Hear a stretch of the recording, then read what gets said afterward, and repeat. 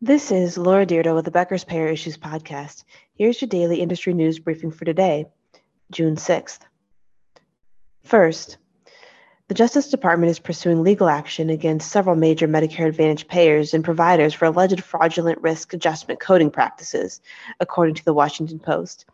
Physicians told the publication it is common practice for payers and health systems to data mine a patient's medical history if that individual is covered by Medicare Advantage. The data is used to encourage physicians to maximize profit through such practices as documenting the maximum number of diagnoses or rankings physicians by how they code patients compared to their colleagues. One Justice Department lawsuit against Palo Alto Medical Foundation, a subsidiary of Sacramento, California-based Sutter Health, alleges the provider altered medical records to make patients seem sicker than they were.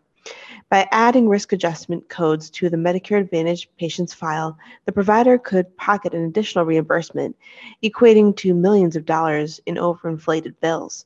The lawsuit alleges an outside consultant found Palo Alto Medical Foundation submitted 8,000 false claims in 2012 and 2013. The provider settled the case in 2021 for $90 million and admitted to no wrongdoing or liability. A Sutter spokesperson told the Post, quote, "The agreement brought closure to a long-running dispute and enabled Sutter to avoid the uncertainty and expense of protracted litigation," end quote. Another lawsuit brought by 6 whistleblower complaints alleged that Oakland, California-based payer-provider Kaiser Permanente used similar billing tactics to make $1 billion from 2009 through 2018. A Kaiser spokesperson told the Post, quote, "We are confident that Kaiser Permanente is compliant with Medicare Advantage program requirements, and we intend to strongly defend against the lawsuit alleging otherwise. Our medical record documentation and risk adjustment diagnosis data submitted to CMS comply with the applicable laws and Medicare Advantage program requirements. Our policies and practices represent well-reasoned and good faith interpretations of some vague and incomplete guidance from CMS," end quote.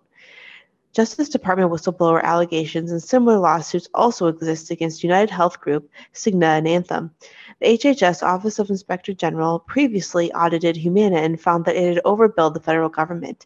United Healthcare denied any improper conduct to the Post, and Cigna, Anthem, and Humana did not respond for requests to comment. America's health insurance plans did not comment on the allegations either. None of the allegations have gone to court because they were settled or are pending.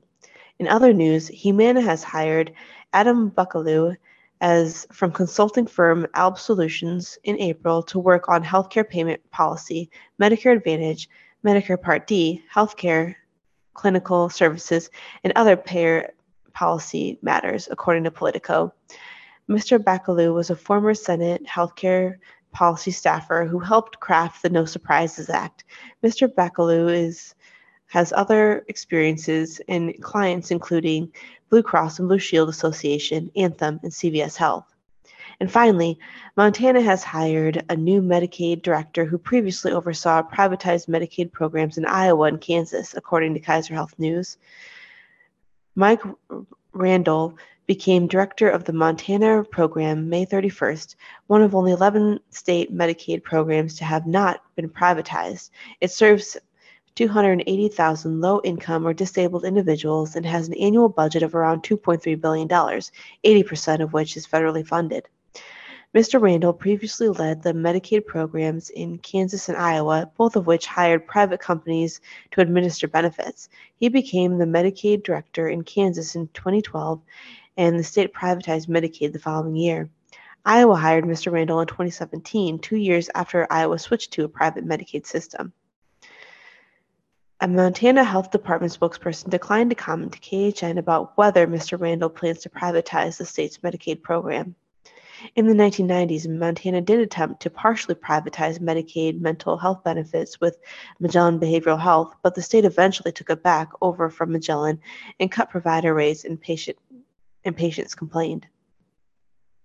If you would like the latest payer and healthcare industry news delivered to your inbox every afternoon, subscribe to the Becker's Payer Issues e-newsletter through our website at www.beckerspayer.com.